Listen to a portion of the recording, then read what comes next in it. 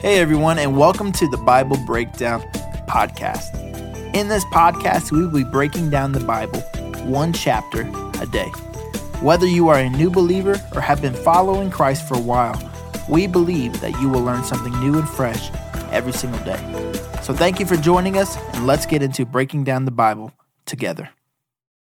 Well, hello, everybody. Welcome back to the Bible Breakdown Podcast with your host, Pastor Brandon. Today, 1 Samuel chapter 7, and if I could give this one a title, it would be Samuel Leads the People. Samuel Leads the People. I don't know if you ever had somebody that you're like, man, if you would just step into what you could do, you could do it. You just got to step into it. Well, we're going to get into that in just a moment. But as always, if you like what we're doing here, make sure you like, share, and subscribe to the YouTube channel. We're on the road to 1,000. We're going to get there any day now. And I'm so thankful for all of you for helping us get to that first 1,000. We also leave us a 5-star review on the podcast. It really does help. Also, leave us a comment on your 5-star review and let us know how you're engaging with God's Word, and also encourage other people on how they can engage with God's Word. Because, man, the more we dig, the more we find. And as always, join with us at the Bible Breakdown discussion on Facebook. It really does help us go together and work on knowing God more. Just going through God's Word, it really is an amazing journey to do together. If you have your Bibles, you want to open them up with me to 1 Samuel chapter 7. Remember, the overall theme of 1 Samuel is God's providence despite our silliness. And among the other things that's been going on in this chapter, the Ark of the Covenant was captured. God just starts wreaking havoc with the enemies of Israel. They end up making these tumors, gold tumors and gold rats. Read it. It's bizarre. And they send the Ark of the Covenant back. It's awesome. Well, God's providence despite our silliness. God is moving behind the scenes despite the silliness that happens. All of this seemed to have been what it took to get Samuel to rise to the challenge. I'll never forget, when I was in junior high, I played basketball. And my 7th grade year, I played 7th and 8th grade. In my 7th grade year, we had this guy. His name was also Brandon. And he was our point guard. And everybody really looked to him to lead. But he just didn't want to do it. He was great at his position, but he just didn't really want to lead. And I can't tell you how many times the coach would say, if you would just lead these other boys, we could be a good team. But he wouldn't do it. He just wouldn't do it.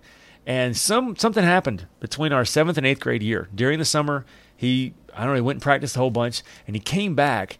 And I think really what it was, he finally got the idea that if he didn't lead, nobody else was going to, right? And so he was just like, hey guys, look, we're going to do good this year. We're going to make this happen. And we did. We had a really, really good year. Made it all the way to our little county championship and almost won that game. And that's another story for another day. But it was like he finally realized, I'm going to have to just do this. And he did. And we kind of see that with Samuel. It's like he's, okay, here we go. And he does. And then watch what happens. And I wonder what that will speak to us today about what God has already put inside of us so that we can serve him. But let's read this together. 1 Samuel chapter 7, starting with verse 1, says this. So the men of Kiriath-Jearim came to get the ark of the Lord, and they took it to the hillside of the home of a guy named Abinadab, and ordained Eleazar his son to be in charge of it. The ark remained in Kiriath-Jearim for a long time, 20 years in all. During that time, Israel mourned because it seemed the Lord had abandoned them. Then Samuel said to all the people of Israel, if you want to return to the Lord with all your hearts, get rid of your foreign gods and your images of Ashtaroth.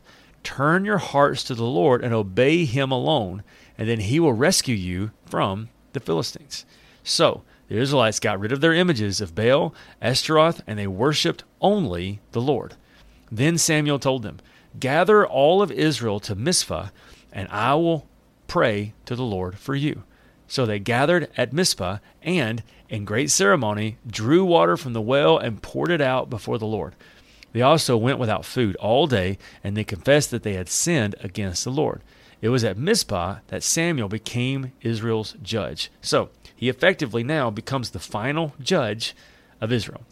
When the Philistine rulers heard that Israel had gathered at Mizpah, they mobilized their army and advanced.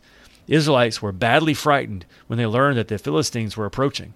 Don't stop pleading with the Lord our God to save us from the Philistines, they begged Samuel. So Samuel took a young lamb and offered it to the Lord as a burnt offering. He pleaded with the Lord to help Israel, and the Lord answered him. Just as Samuel was sacrificing the burnt offering, the Philistines arrived to attack Israel. But the Lord spoke with a mighty voice of thunder from heaven that day, and the Philistines were thrown into such confusion that the Israelites defeated them. And the men of Israel chased them from Mizpah to the place of Beth-kar, slaughtering them along the way. Samuel then took a large stone and placed it between the towns of Mizpah and Jeshanah, and he named it Ebenezer, which means the stone of help. For he said, up to this point, the Lord has helped us. So the Philistines were subdued and didn't invade Israel again for some time. And throughout Samuel's lifetime, the Lord's powerful hand was raised against the Philistines. The Israelite villages near Ekron and Gath that the Philistines had captured were restored to Israel, along with the rest of the territory that the Philistines had taken. And there was peace between Israel and the Amorites in those days. Samuel continued as Israel's judge for the rest of his life. Each year he traveled around, setting up court, first at Bethel, then at Gilgal, and at Mizpah. And he judged all the people of Israel at each of these places. Then he would return to his home in Ramah, where he would hear cases there too. And Samuel built an altar to the Lord at Ramah. So what an amazing moment where someone needed to rise to the challenge. The people around him was hurting. Samuel rose to the challenge, and then the enemy tried to attack.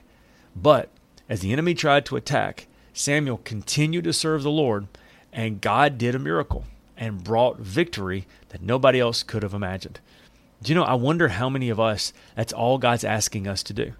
God's asking us just to be among the people that are hurting around us, rise to the challenge, and say, you know what, if we'll turn to the Lord, if we'll trust the Lord, God will do something amazing.